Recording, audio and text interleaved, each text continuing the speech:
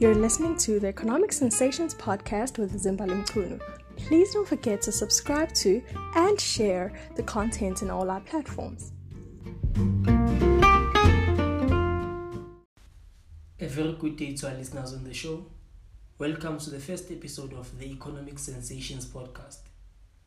Today we have a very special guest, Mr. Redge Nkosi, who is an economist and has a well of wisdom in development finance and the economics of banking.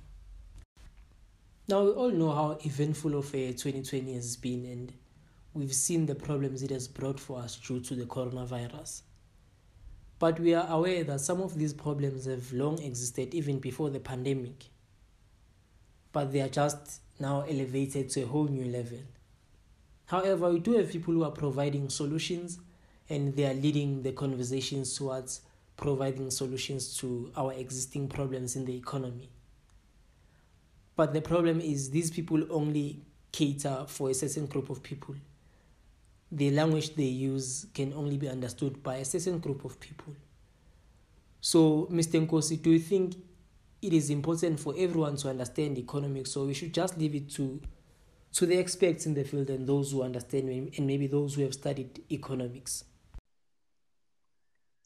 Well, thanks for your question. Well, I think to quote a teacher at Cambridge, he says economics should be known by everyone, because very often economists use terms and the language that's not very accessible to every person, and therefore get to confuse people. Meanwhile, the issues that are discussed are so fundamental that most people should know. Therefore, I would indeed suggest that economics and indeed finance should be accessible to a broad range of people. We are going to discuss the most recent headline, which is IMF approves the 70 billion rand loan to South Africa. But what I need us to do is to simplify this headline for a layman to understand and get the gist of what the IMF is. The International Monetary Fund, but what does it do? Who works there? Where are the offices? Right. The International Monetary Fund is based in Washington, D.C., in the U.S. It is one of the few organizations that were created in 1944 to tackle the global challenges of global economic challenges of the time. Seemingly, since it was together with the World Bank, since they were created, they had a lot to do with assisting Europe in time, not much of the developing world, but over time, changes occurred, and now the IMF is one such institutions where most developing countries seek to get assistance in regards to the balance of payments programs. Balance of payments shall mean if a country doesn't have money, foreign money, to use to import goods, sure, and then they can go to the IMF and secure such money as loan.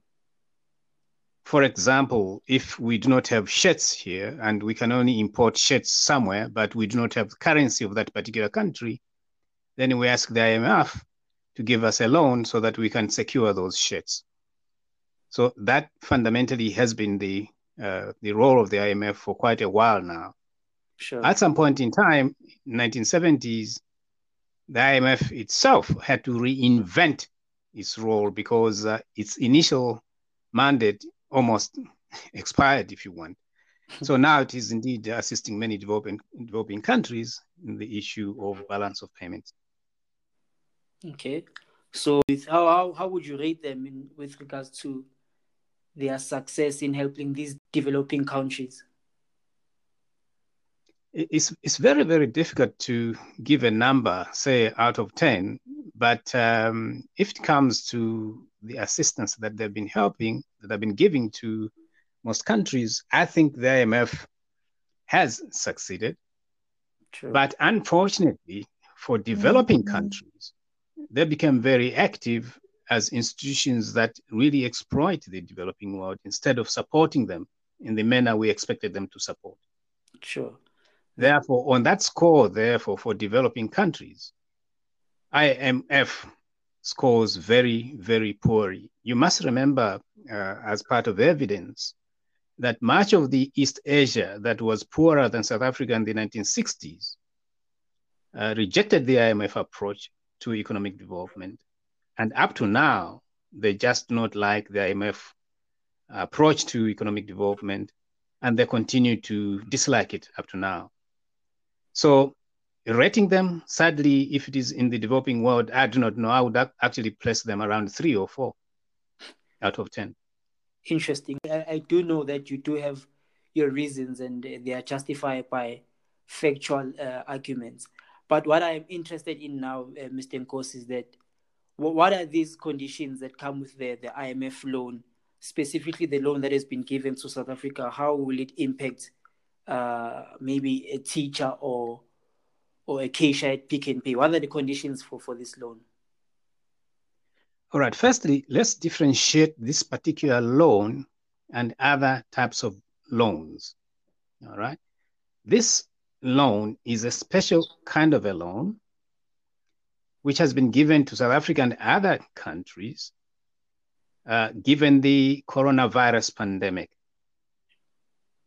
It is not one of the ordinary loans that IMF would give. Therefore, the conditions as not as onerous as the ordinary loans that one would get from the IMF. So they're simplified. In case of South Africa now, they have not given us a sense of the typical conditions, but what we did as a country through Treasury, the Department of Finance, and the Reserve Bank, we told them that we would be able to, as part of accessing this money, be able to fiscally consolidate, all right, Sure. and have structural reforms so that these can help us grow the economy. And with an economy growing, we should be able, therefore, to repay money to them.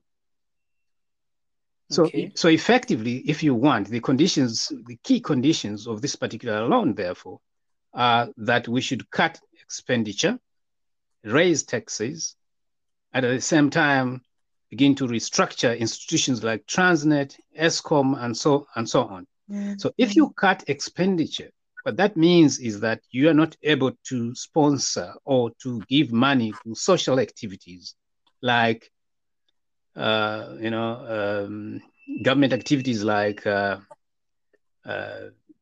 constructing roads, clinics, paying people well, and so on. So all those services will in fact be affected by the conditions that are attached to this loan.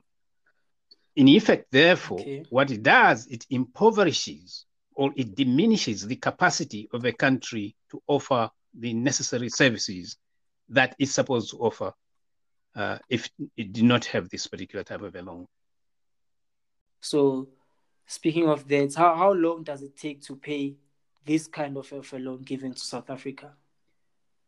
This loan is an emergency type of a loan. It should take a maximum of 5 years. We should pay it within this particular period of time.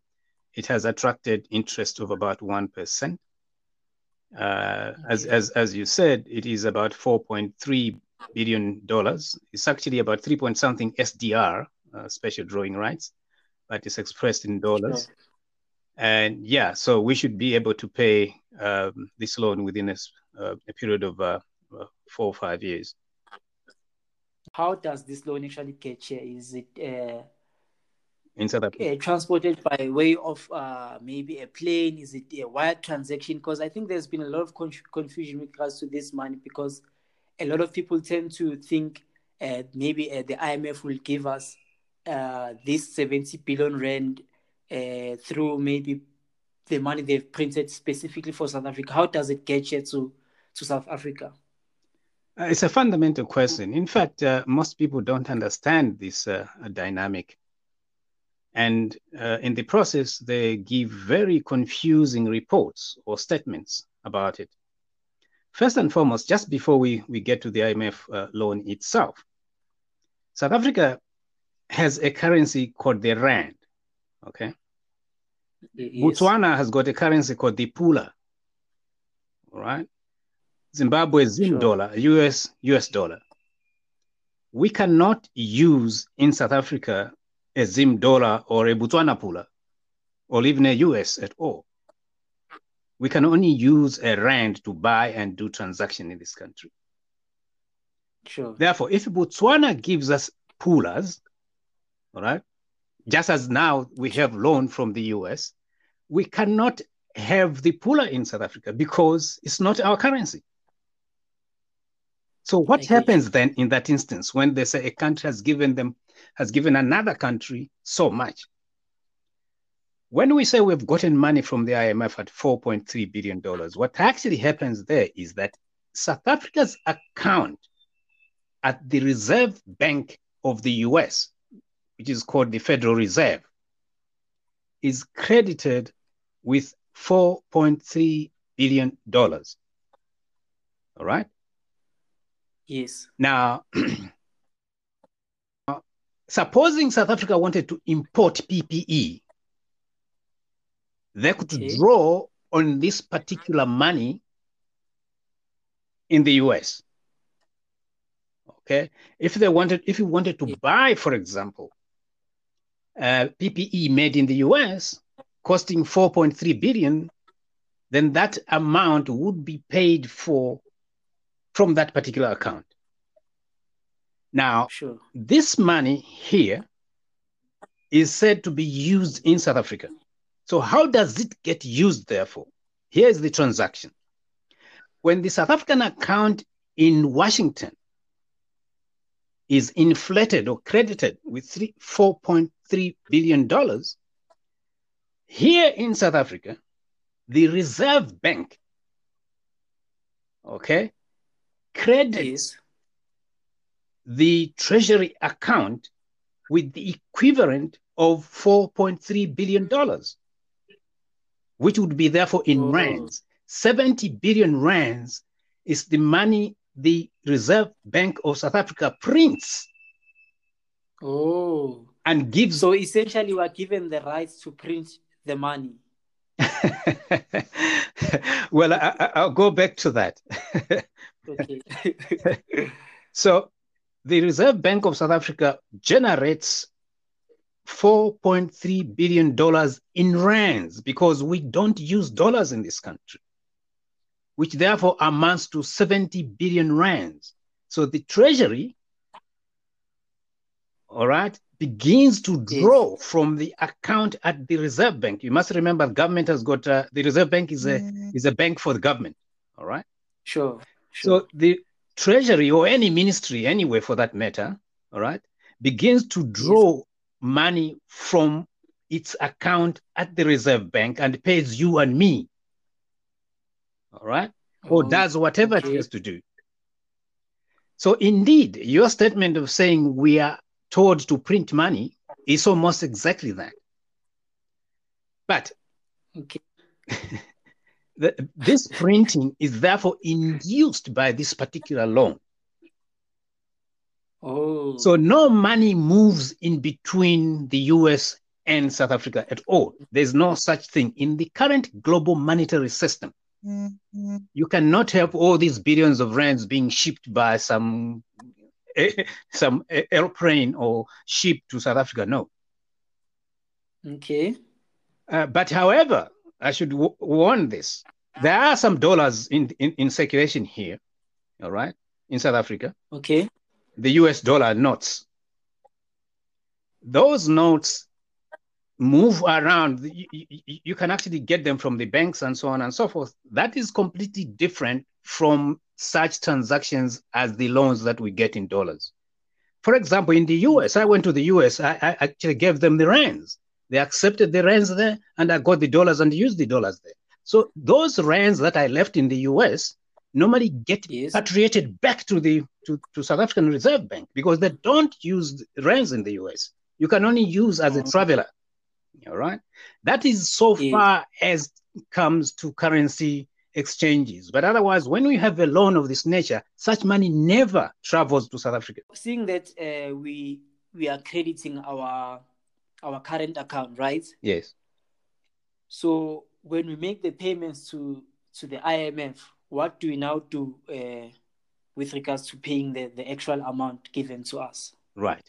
Therefore, we take away money from our account. All right. Okay. We draw down as if we're drawing down.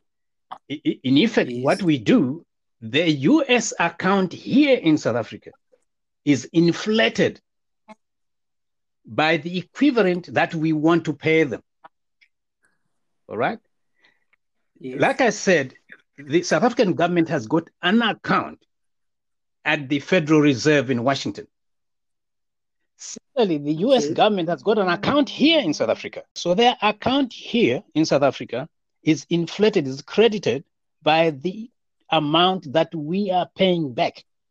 So the US can therefore use it, this particular account of theirs in here, for whatever they want to do. If they want to buy South African stuff and ship it over to the US, they can. But no money moves between countries as I described it. Oh, I think you have clarified for us very well there. And I think even those who are affected and don't have the economist background will get to at least understand the basics of how this transaction will be carried out. But in your recent comments, just I think a question before this one, you did talk about restructuring of the government funds for us to for this loan, right? Yeah. So now what I want to understand is so since we are restructuring the funds, it means an average citizen who maybe works in a store or just a cleaner will be affected, because now since we are restructuring funds, it means there will be less investment and less infrastructure, if I may say, and also that will lead to unemployment, right? Yes. So how do we prepare as citizens of South Africa if such a case happens, or it's already happening, right? So now I need to understand how to maybe prepare for the dire situations that's going to come with these conditions of the IMF loan. Yes, thanks very much. Actually, what normally happens in this instance is that as part of the conditions of the loan, the IMF says you should begin to your economy by introducing structural reforms. They normally, when they say structural reforms, they may even mean that you have to sell your assets. Like assets in this instance would be Transnet is our national asset. Eskom is our national asset. Selling them means them being in the hands of foreigners. So you and me have no control over Eskom. You must remember, Eskom is really, it's a citizen company. So it's controlled by citizens. Now, when they say you should be restructuring, they mean you should in fact be transferring this particular asset to non-South Africans. So when that happens in that instance is that there are non-South Africans who own Eskom, if it becomes restructured, they wouldn't really care to punish you and me in terms of the Eskom bills. All right. Okay. So they would even say, well, you should be paying 100 Rand per unit. And this money which you pay them goes into their pockets, the foreigners. And then you and me get poorer and poorer as a consequence of having to pay 100 Rand per unit of electricity used. Yes. And sometimes they may even say, well, Eskom had 20 employees, for example. No, we only need maybe 15 or 10. They're going to have to lay off those 5 or 10, meaning that South Africans will be unemployed. So these structural reforms that come with these loans are very, very dangerous for countries. It is for this reason that so many countries in Asia do not want to hear about IMF. Instead of just giving us money to say, okay, we want you to have this money, pay us back, they say, we give you this money, but do the following thing. So South Africa has to, in my view, reject this type of loans because they're unhelpful. There's no need for South Africa to be going to the IMF to get money because South Africa can print its own money like any other country prints its own money for the use in its own country. The alternative here for the IMF loan is for us to print the money. Yes. Now the word print it always confuses people because when they say print, they immediately think about inflation. Yes, all right? Definitely. Yeah. So the best word we normally use is to issue their own money. All right. But it's the same thing. There's no country that never prints money.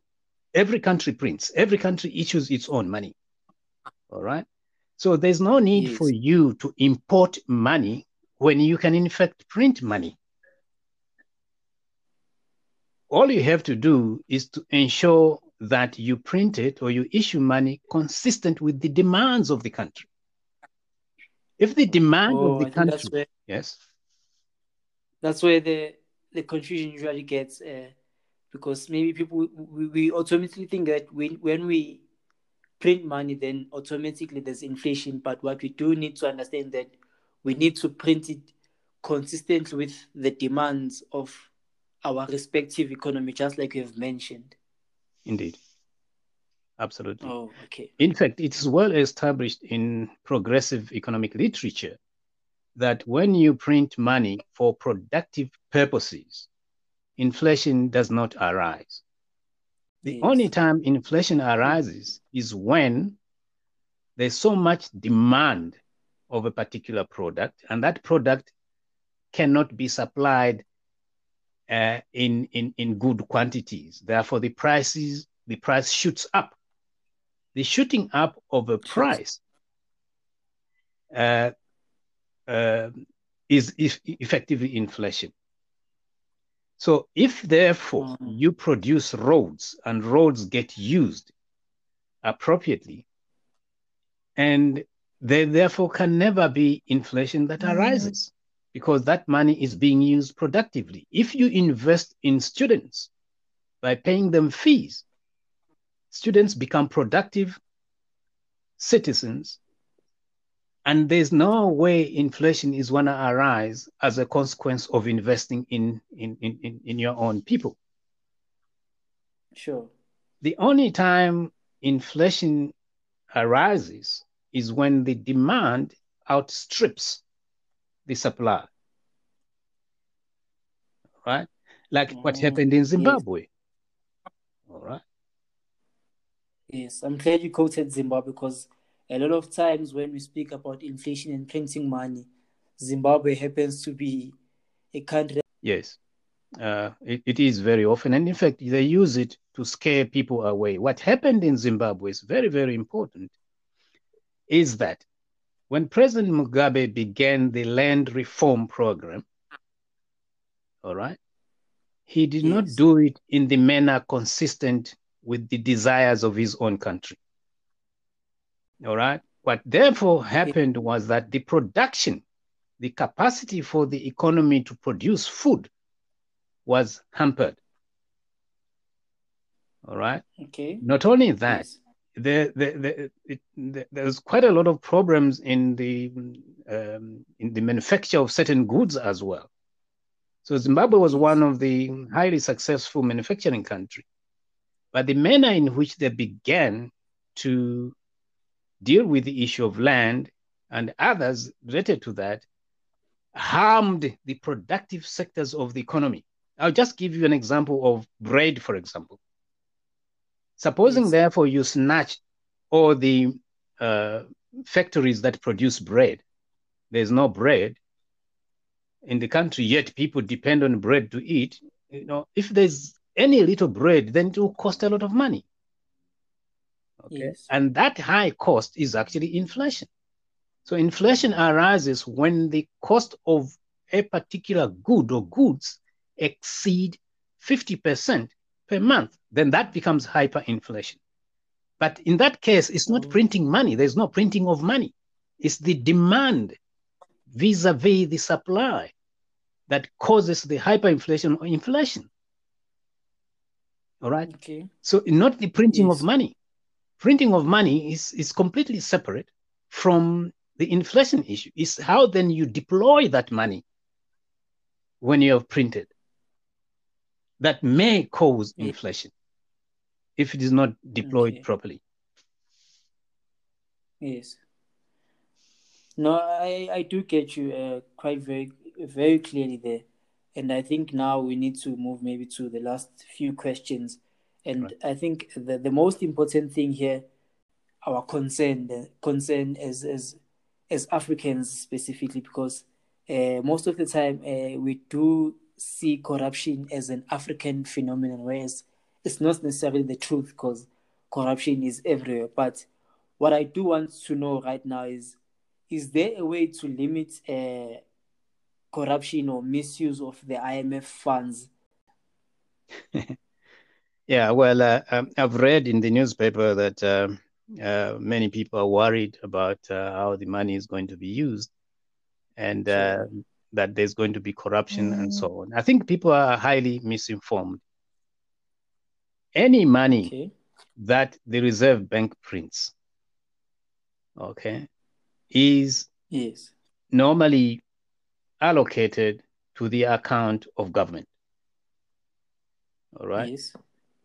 So the government is the one that directs the money to the various programs in the country. The Treasury allocates, for example, so much that goes to the DTI. All right. And DTI takes that money and gives it over to IDC, gives over to Kula, gives over to so on and so forth for all these institutions to use this particular money in the economy.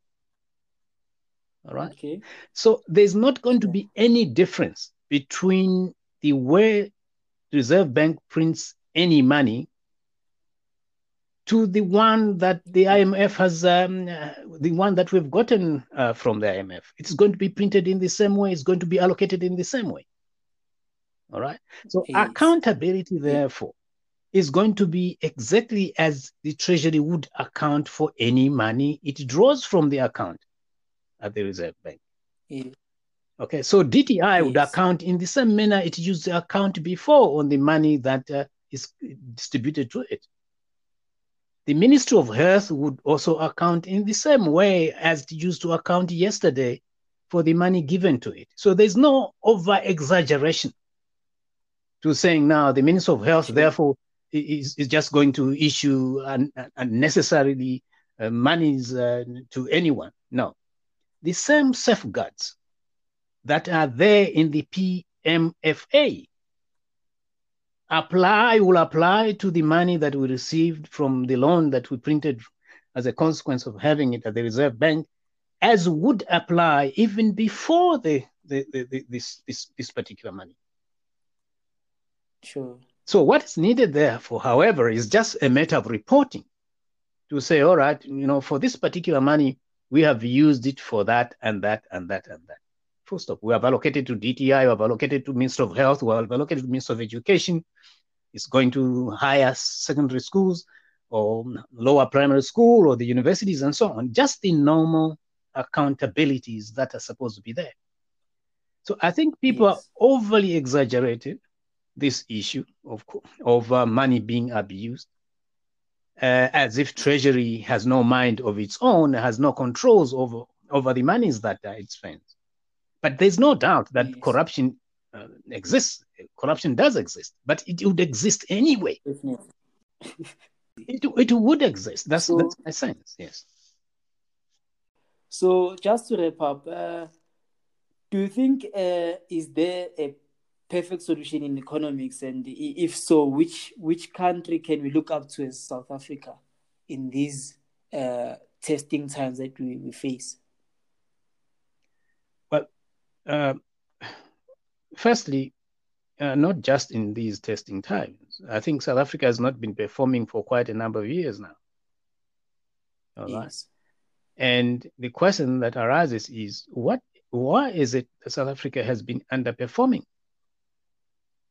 The only time we performed well was perhaps when President Mandela was the president, and therefore even parts of Mbeki administration.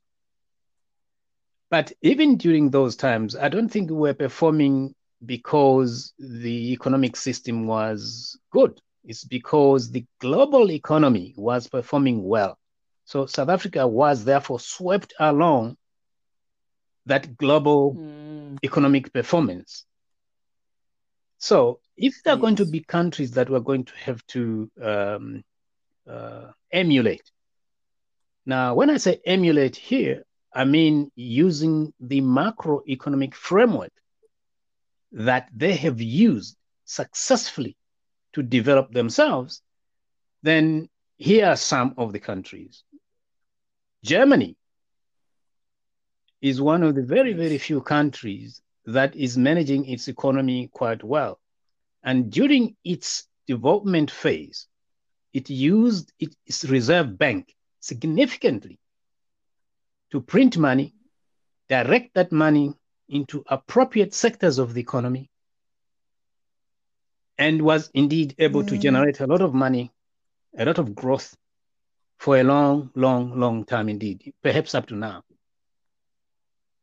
Yes. Outside of Europe, we do have the East Asian countries. Japan was one of the very first few countries that grew phenomenally in those years during its development phase. But if you remember properly, Japan's macroeconomic framework was actually a copycat of the German economic framework. So the Reserve Bank of Japan, the law of the Reserve Bank of Japan was a copy of the law of the Reserve Bank of Germany. So the manner in which the German Reserve Bank was producing money, printing money, is almost the same way the Japanese Reserve Bank was printing money to the economy. So in Japan, there were fundamentally two ministries that were at the forefront of the Japan that we had come to know. It's the Ministry of Finance and the Ministry of International Trade, which is MITI, Ministry of International Trade and Industry, the DTI of Japan. So these were the core face of the massive development that we saw in Japan. So therefore, the macroeconomic framework that Japan used is quite important for South Africa to emulate. But outside of Japan, much of the East Asians, Malaysia in part, Taiwan fundamentally, South Korea, they developed through a framework that was copied, if you want, from Germany. So if South Africa is to copy, therefore, I think the previous Japanese framework was very helpful. The Korean framework was very helpful. The Taiwanese framework was very helpful. Today, if South Africa is to copy continuously, is again to use the Chinese framework. The Chinese framework, behind it is exactly the German system. So China now used exactly the formulation of the South Korean, the Taiwanese, the Japanese, the German economic model to be where it is today. Sure. So if therefore we're going to succeed, not just in this particular crisis, but in growing sustainably, changing the lives of the people, transforming the economy, then frankly, the examples of China, South Korea, Taiwan, Japan, and Germany come to mind in recent times. But even before, the US itself had a similar type of model that the German developed. Yes. So yes, you can as well say South Africa can develop if it uses the US model, not the current US model, the previous US model that led the US to where it is today. Mr. Nkosi, thank you for your time, and we appreciate your time, and I hope you do continue schooling us in in your writings and everything. And in my first question, I did ask, and you asked about the importance of everyone knowing. And now I need to ask in conclusion, what role do we play as economists in making people understand the basic economic occurrences? Well, I think it's important for economists to be very simple. Very often, economists use terminology that's not very helpful to the broader world, and people do not understand most of the stuff that economists talk, and that gets the larger population confused. So it's very important for economists also to begin to simplify the language so that people are able to understand what economists mean when they talk. But also, it just gives confidence to saying, if this person talks simple language that we can understand, then people can participate in the economic activities in the country, given the fact that they understand democratically what it is that they can do as well. So simplifying themselves is fundamental, because democratic participation in an economy is so crucial for overall economic health. Thank you so much, Mr. Nkosi. And last question, which 2 books would you recommend for understanding the economics of banking? Well, there are quite a few books on banking. I would just want to warn that the ones that are there that are quite often put up in public spaces, they're not very helpful, because they do not reflect banking as it is known to be. Therefore, I would suggest that the best book is a recently published book in the US. It is called Financial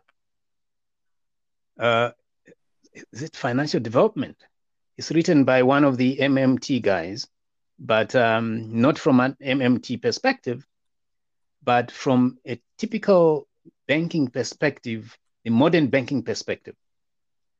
I would perhaps send you at a later time the exact title of it. It's one of the very, very helpful banking book. It was developed because most of the banking books that we have do not describe banking in the manner banking happens. For example, just as quite a quick one, is that most of the books that I learned, and most people learned, say banks are financial intermediaries. They receive deposits from people and take those deposits and lend them. That's how we were taught in school about banking. But that is wrong. That's wrong. Banks do not do that. All right. So this book, this particular book, illustrates quite clearly how banks or how banking is done, and how banking fits into the macroeconomic picture. And therefore, what a country can do to promote the type of banking that can assist in economic development. Thank you so much, Mr. Nkosi, and we hope to have you again on the show. Thanks.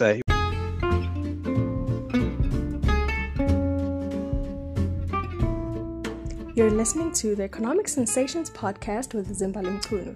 Please don't forget to subscribe to and share the content in all our platforms.